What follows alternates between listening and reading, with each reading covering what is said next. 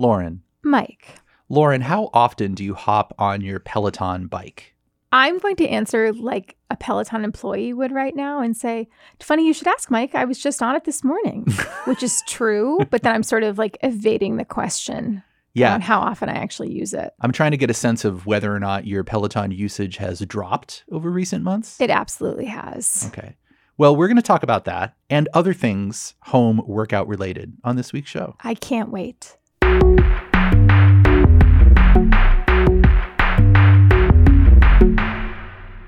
Hi, everyone. Welcome to Gadget Lab. I am Michael Calore. I'm a senior editor at Wired. And I'm Lauren Good. I'm a senior writer at Wired. We're also joined by Wired's former executive editor of news, Brian Barrett. Former. Hello, Brian. Hi. Oh, not quite yet.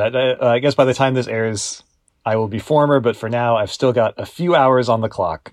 That's right. By the time you are listening to this show, Brian will have officially left us. His Slack account deactivated. No. Oh, man. So it's a sad day for us, and it's a sad day for everybody listening, I'm sure. But Brian, we could not let you leave without dragging you on here one more time to talk about Peloton. I appreciate it. I feel like not only do I love every chance I get to be on Gadget Lab, I love that I feel like the last 2 or 3 times now have been about Peloton, which is great. I feel like our in-house go-to Peloton guy, which I'm happy to be. So because it's Brian's last day, we carried out a little tradition. We made a Wired cover, a mock-up of a Wired cover with Brian's face on it, and sent him off this morning with it. And one of the taglines that I came up with for Brian was his next act is that he's going to become a professional Peloton rower. Is that right, Brian? I wish. Here's the point where you tell us actually where you're going to work and what you're going to be doing. All the details. Oh, I can't. I don't think I'm allowed to say a lot about it, but I'm just going to work on a new startup out of the Emerson Collective, focused on trying to find a way to promote better conversation online. I think that's probably about as much as I can say, but looking for what could be easier than that? Right. Professional Peloton rower. Yep. Well, we can have better conversation here for now. Yeah, let's do it. Yeah, this is a good trial run. All right, let's get on with the show. As you may have heard on this show and elsewhere, Peloton has had a very interesting couple of years. Back at the start of the pandemic, the company saw a huge surge in demand for its bikes and its treadmills. But as people started to ease out of quarantine, they found they had less need for their home workout equipment or the company's streaming workout classes. And through all of this, Peloton has had to sort of re-strategize. It's got a new CEO, changed some parts of its business, closed some offices, and laid off some employees. But the company has continued to put out new products. The latest is a rowing machine. Lauren, we want to start with you because you wrote about the rowing machine this week for Wired. What should we know about it? I do just have to say once more, it is very suspect that Brian Barrett is leaving Wired just as the rower is coming out, because we've been talking about this for at least 2 years. So I do think he's going to be like in a basement somewhere training to become the next professional Peloton rower. Right. You mentioned in your story that this is the worst kept secret. Yeah, it is, right? We've known this is coming for a while. It's been leaked before. I think the important thing to consider with a product like Peloton Row, as it is called, and the product that was launched before it this spring, Peloton Guide, which is this funky little camera system that tracks your strength training workouts, is that these products have been in the works for around a couple of years now. That's Peloton's typical product development cycle, according to their chief product officer. And so when you think about what was going on 2 years ago and the kinds of ideas that Peloton might have been conceiving of at the time and the kind of market they saw, addressable market for these kinds of products, maybe it looked a little bit different than it does now. So in some ways, the new products that are being shipped right now feel like a little bit like they're holdovers from a previous product development era. That's the first thing I'd say about the Peloton Row. The second thing that I would point out is its price. It is $3,200.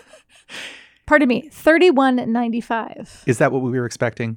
I wasn't expecting it. Brian, were you expecting that? No, and I tell you, like, this is what gets me. And Lauren, I think to your point of it feeling like a holdover of some sort of a previous Peloton era almost, the pricing feels that way too, right? Because like when the bike first came out, I think they had a reasonable case to say, we are charging more because there's nothing else really like this. Like we're providing this really distinctive experience. I think that held up largely.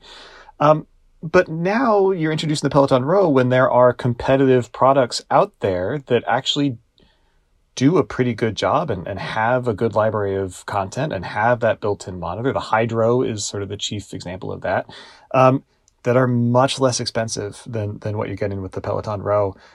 So it feels harder to justify that much of a premium over a competitive product that does a lot of the same stuff as far as I can tell. So I would say too, like I think I am the market for this device, right? Like because I still use my Peloton a lot. I really enjoy it. I'm not really a gym person. I like being able to work out at home.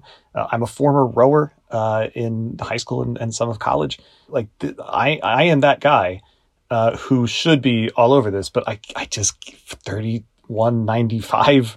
I just couldn't possibly, and it all depends on your own personal financial circumstances, but it just seems like a lot to ask of people, especially at a time when one of Peloton's big problems is they've got hardware stacked up in warehouses that they can't move. It feels like, is this just going to be more hardware that's stacking up that they can't move? I don't know. Hard to say. Lauren, did you get a sense of how many they're expecting to sell? Like what kind, I know they don't actually ship until December, right? Or do you have a sense that they're just kind of, I don't know. Yeah, no idea. I asked when in December they might be shipping. They didn't really say. I asked why they're pre-announcing it so early. Obviously, they want to be in people's brains as we head into a holiday season and people are thinking about the kind of fitness gear or other, internet-connected devices that you might be spending on.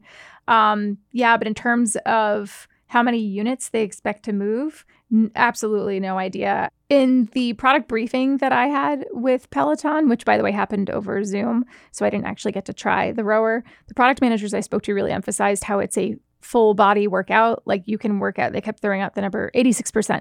You can work out up to 86% of your body from a rowing workout if you're doing it properly. Brian certainly knows a lot more about that than the rest of us here. I'm going to go out on a limb and say, I know when I've used a rower before at the gym, I've been like, I feel like I'm not doing anything, which certainly means I'm doing it wrong.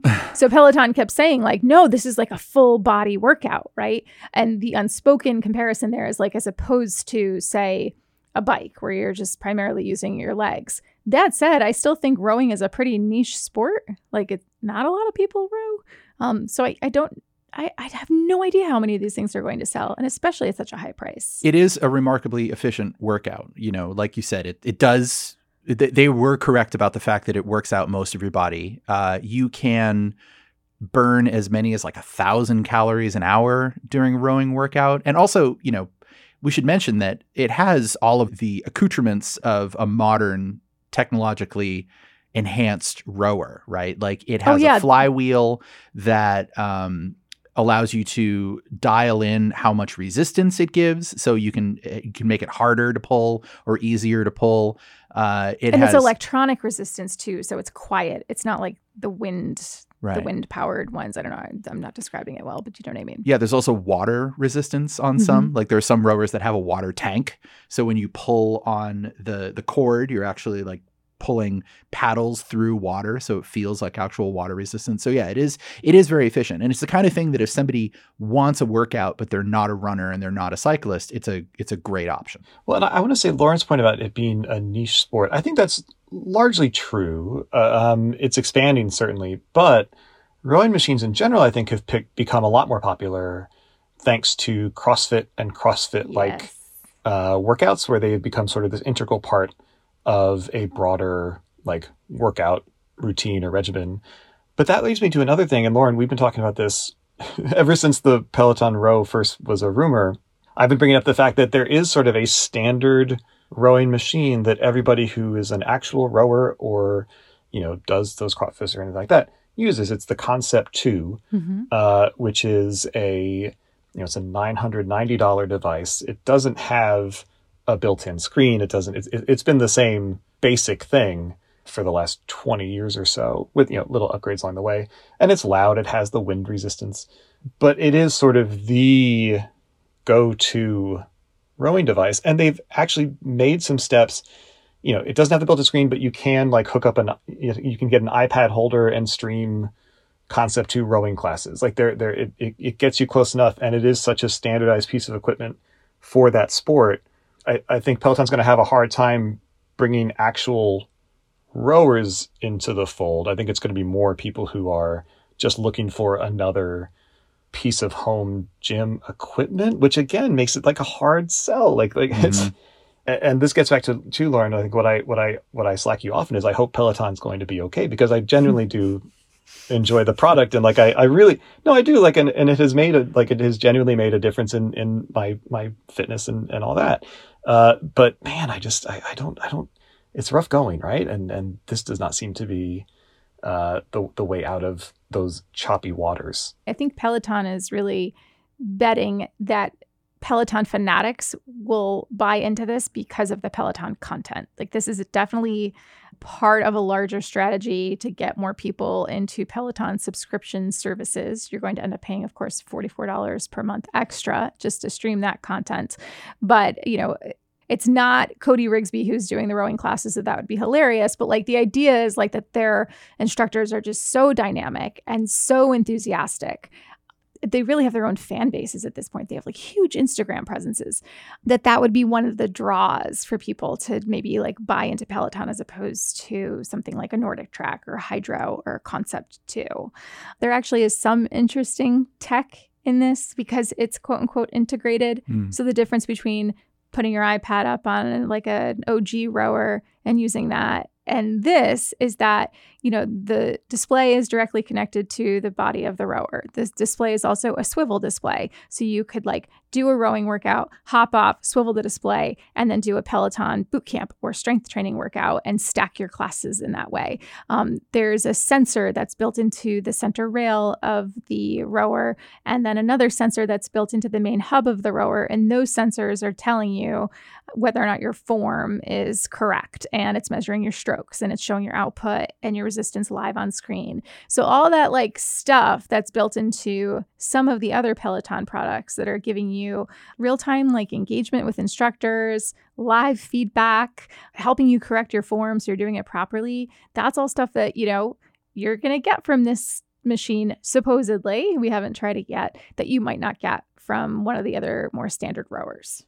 And I will say the form check, assuming it works, which, as you said, we haven't tried it yet, we don't know. But that is actually, I think, a pretty big deal and a good differentiator, because it is an easy thing to get wrong, and you can do bad things to your back or just not get very much out of the workout if you don't get the form down well. So I'm curious to see how that works, basically, I guess, because it is, I think, when you sometimes you'll go and you'll see people on the rowing machine at the gym and you want to say, oh no, not like that.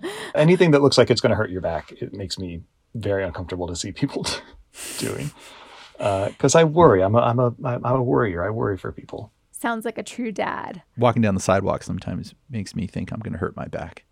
Yeah. Brian, another quick thing that Peloton said, they designed the handlebar. It reminds me a little bit of like a coat hanger. It's got this 10-degree angle to it. So it's rounded towards you as opposed to the handlebars being curved away from you. And they said that's better ergonomically. Do you have thoughts on that? I saw that and I don't have thoughts on it. I'd be curious to try it, because what I'm used to is just sort of straight handlebars, and you just grab it and you pull it and go. So I don't, it feels like an if it ain't broke kind of situation to me, but maybe it's a truly revolutionary way to yank on a handle. I don't know. I think we're just making a greater case for you having to at least come back and review this thing for us. Sold. Let me at it. All right, let's take a quick break and then we'll come back with more.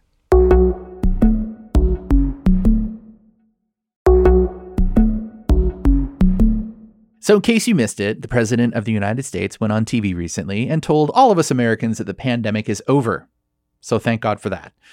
Regardless of whether that is actually true, people are going to the gym more often. They're playing pickup basketball. They're joining running groups and cycling groups. We saw a lot of home workout services get super popular during COVID lockdown, not just Peloton, but Mirror and Echelon, Apple Fitness Plus, Zoom Yoga. Is there still room for all of these home workout choices, even though we may be spending less time at home now? Yes. Yes? Yes.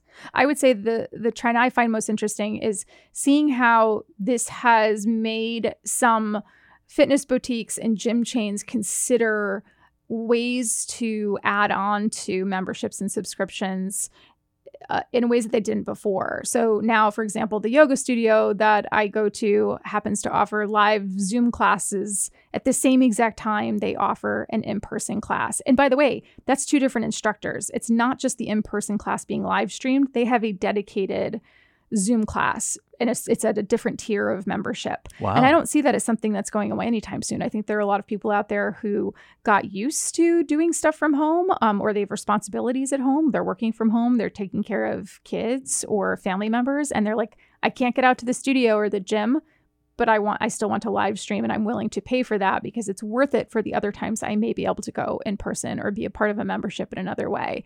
And so I think in that way, I personally, I've seen like the whole fitness space kind of transformed.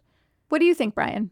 I used to go to the gym sometimes, but not because I enjoyed it so much as because it was the only option, right? So I feel like given the choice, I think I'd rather just suffer and just by myself in my little room.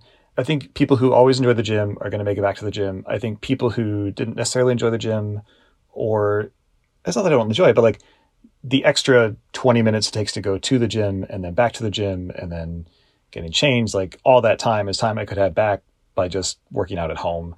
I don't see myself building more commute time into my day when I don't have to. And so I do think like for people like myself, I think the home fitness trend is here to stay. I will say though, I think I'm in the minority, not just because of Lauren, what you said, but even when I look at friends who I know had Pelotons and I look at their accounts, people who were working out 4 times a week are now working out once every couple of weeks, if that. I think pretty universally, everyone I know who has a bike has kind of really tapered off of that. I think part of that too is seasonal. It's summer, so you can I'll go for a run a few times a week instead of getting on the bike, and so that doesn't necessarily register. But yeah, I don't know. I think it still has a place, but I just don't know if it has enough of a place to be sustainable.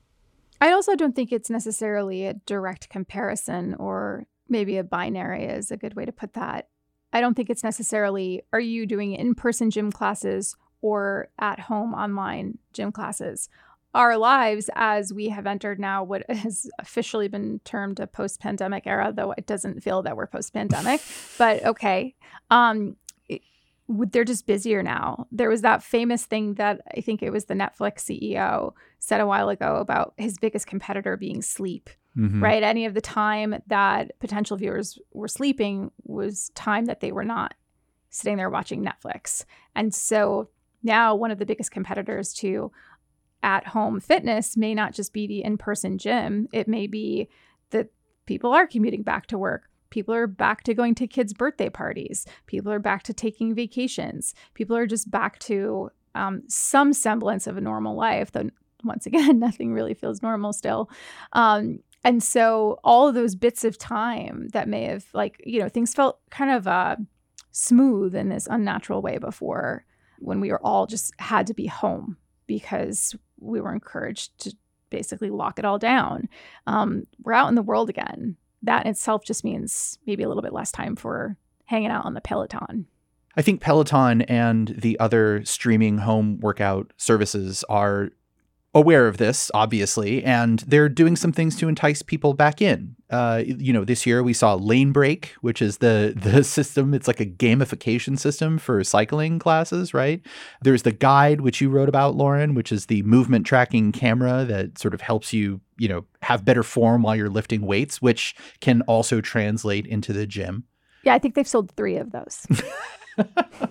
Did you ask them how it's selling? I did. I asked Tom Cortese, their co-founder and chief product officer, how it's selling. And he was just like, well, we're going to be doing another marketing push around that for the holidays. And I was like, that is an excellent non-answer. But in terms of things that Peloton's been doing lately to entice people, Lauren, have you seen this? They've got Ashton Kutcher doing a series of tread classes where he brings in some celebrity friends. Kim Kardashian is on. I did see that Kim K was there.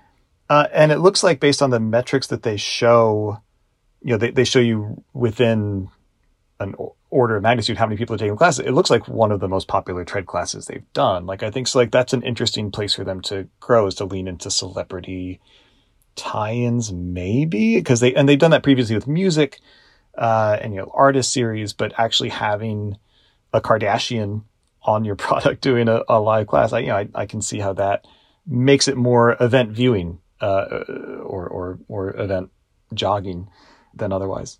Yeah, and I think that really underscores that Peloton is a media company, and now they're emphasizing more so than ever their subscription business. That's the kind of thing that would get attention from people who might, I don't know, pay $13 per month for the mobile app and then be incentivized to be like, how do I upgrade? How do I get to the next level so I can hang out with Kim K or A+K? Which is, that's Ashton Kutcher's handle, right? It's kind of weird that I know that. But anyway, yeah. Not weird at all. Yeah, I could see that. It also, I think, says a little bit about how the company is thinking about celebrity in general, because for a while, Brian, like, we've talked about how their instructors are micro celebrities, and that seems to have happened very much organically over the past several years. But I wonder if there's a ceiling to that, to like the power of the instructor celebrity, where now they're like, we got to take it to the next level. Well, or does that also create another kind of vulnerability when Apple decides to level up their fitness offering and like steals away a couple of popular Peloton instructors? Like, does that? It's a tricky thing, right? The bigger they get, the more fundamental they are to the business, and then the bigger the blow if and when they actually leave. That hasn't happened yet, though. I think we haven't seen any major defections, probably because of various contractual obligations. Yes. But at a certain point, that's going to be a thing to keep an eye on, right? It seems inevitable that at a certain point, some of those big names will either try to go out on their own or go out with another competitive brand. And seeing how that shuffling happens is going to be really interesting. Yeah, like what would happen if Robin Arzón left Peloton and said, I'm going to start my own fitness app? It'd be kind of fascinating. Yeah. The All for One artist series are very good. I personally am waiting for a Harry Styles one. I think that'd be really fun. Brian's just nodding. Well, I was just nodding, which is good, always good for a pod. This is why I make a great podcast guest. Nods. Just nods. My facial expressions and my nods have been really on point this whole time. I feel like Brian and I are just having this very jockey conversation right now, and we haven't asked you, Mike, what you think about the in-person versus online fitness revolution. I have never been a gym person. I've tried. I've held on to gym memberships for, I think my longest run was like 5 months. And I just never saw the value in it because I draw greater value from just being on the streets. The streets are my gym, Lauren. The streets are my gym. I hop on my bicycle. I go for a nice bike ride. I go for a run. Mm-hmm. Those are the things that bring me joy. So standing around in a room waiting for somebody to finish on the whatever machine so I can wipe it down and then use it and also sort of stick to it. Not my thing. And also, like Brian was saying, like commuting to and from is a big deal because you have to find a gym you like. We live in a city. There are a lot of options, but not all of them are great. So I prefer to just huff and puff on the grid. Mm-hmm. All right, let's take another break. And when we come back, we'll do our recommendations.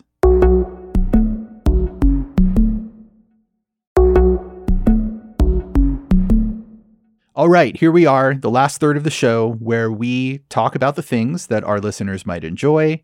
Brian, this is, I know your favorite part and it's our favorite part too. And this is the last time you get to recommend something to our audience for the foreseeable future, not ruling out ever, but for the foreseeable future. Please tell us, what is your recommendation this week? You know what? Y'all need to subscribe to Wired. What a homer. That's my recommendation. No, I'm by the time you are listening to this, I'm no longer a Wired employee. So you know that it's an unbiased recommendation, but totally. It's incredibly affordable. It's incredible. It's, you get so much value from it, and you get to support the work of people like Mike and Lauren and everyone else here. So I genuinely subscribe to Wired. These are the best people and the smartest people and the kindest people that you're going to meet. And they do incredible journalism. So that's what I recommend. Gosh darn it. If somebody wants to subscribe to Wired, how would they do that? I don't know. You Google it. You go to www.wired.com/subscribe. /subscribe/good, GOODE. You forgot the HTTPS:// in the URL. URL readbacks are always a joy here. I don't on know. this So show. a long time ago, someone made me what they call the vanity URL. So, Yeah. and then like if you went to that, you would get 50% off, which cracks me up because it's like a $5 per year subscription. Yeah. It is. Thank you, Brian, for that recommendation. I have to say, Brian, I'm really, really going to miss you. It's been such a pleasure working with you these past. I've been here 4.5 years. You've been here 7.5 years at this point. And I mean, people listening to the podcast won't know this because you don't see the inner workings of our newsroom. But I always like to say that Brian is the human A/B tester for headlines.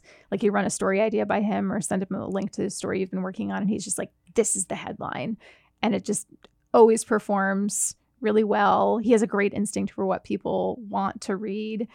He himself is like a master storyteller. Like, I don't know how you've done it, Brian. You're just like, oh, I'm just going to like be the editor of all the news. But then every so often I'm just going to write a story about license plates or some cybersecurity breach. And it's going to be the most read story on the site because it's really smart and insightful. It's practice. Yeah. You know, like sometimes when you go into like a higher institution of learning and people say to you, the point of being here is not that people tell you what to think. The point is that people tell you how to think or how to question so that you can form your own opinions. I feel like that's what it's like working with Brian. Like, Brian, you're not telling people what to write, although sometimes that's part of your job too. You're telling people how to think about what we're covering and what we're writing about, so that we can put out, some of hopefully what's the smartest journalism out there. So thank you for everything. It's been a real pleasure working with you.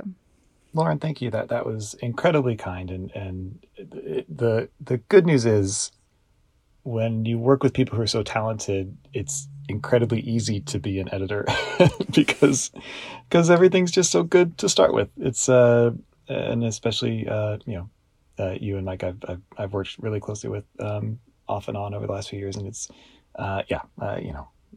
y'all are the best. Oh, thank you. Well, to balance out that thoughtfulness, I'm going to tell you what to do, Lauren. Okay.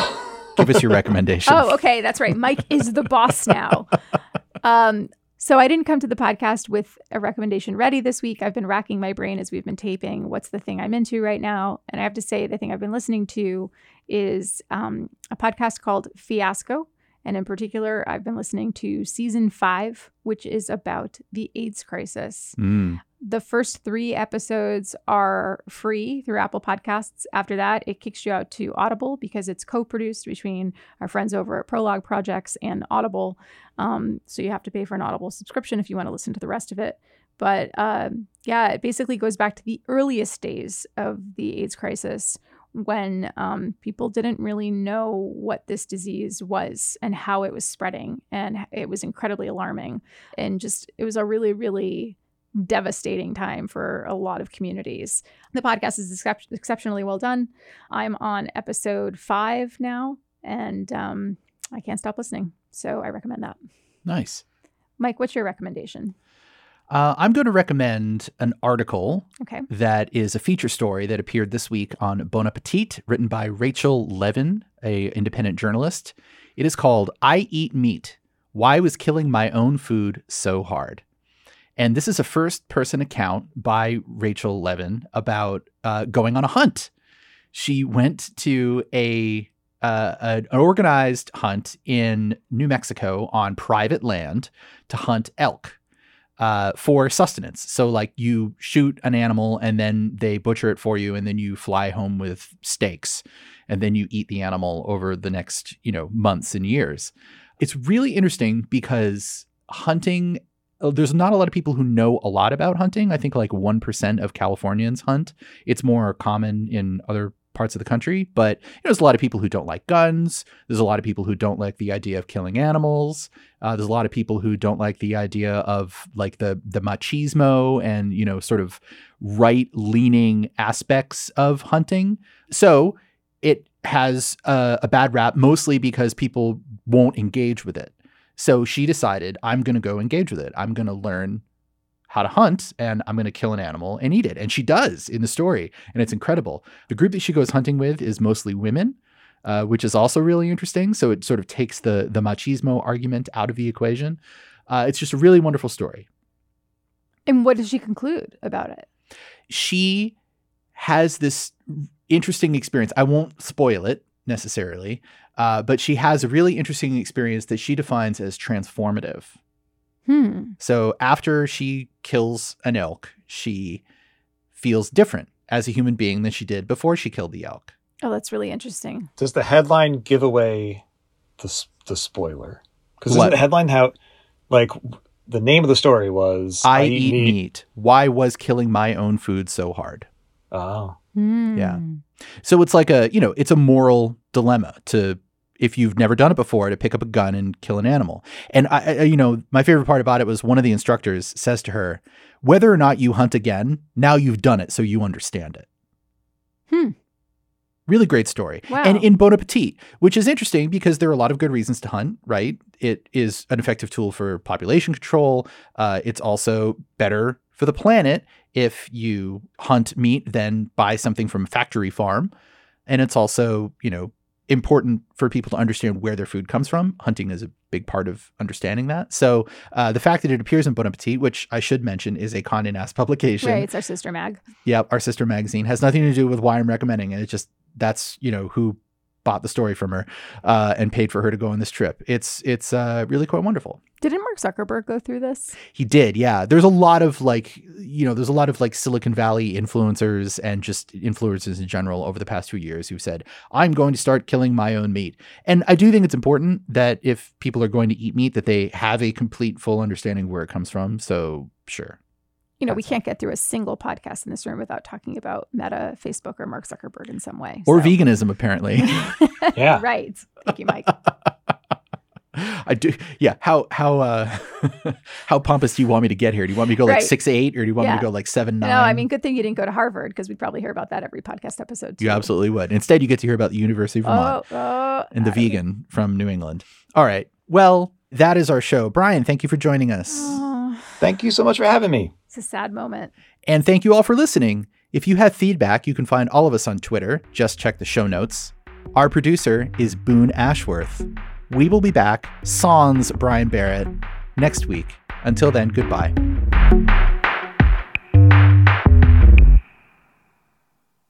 Did you get that?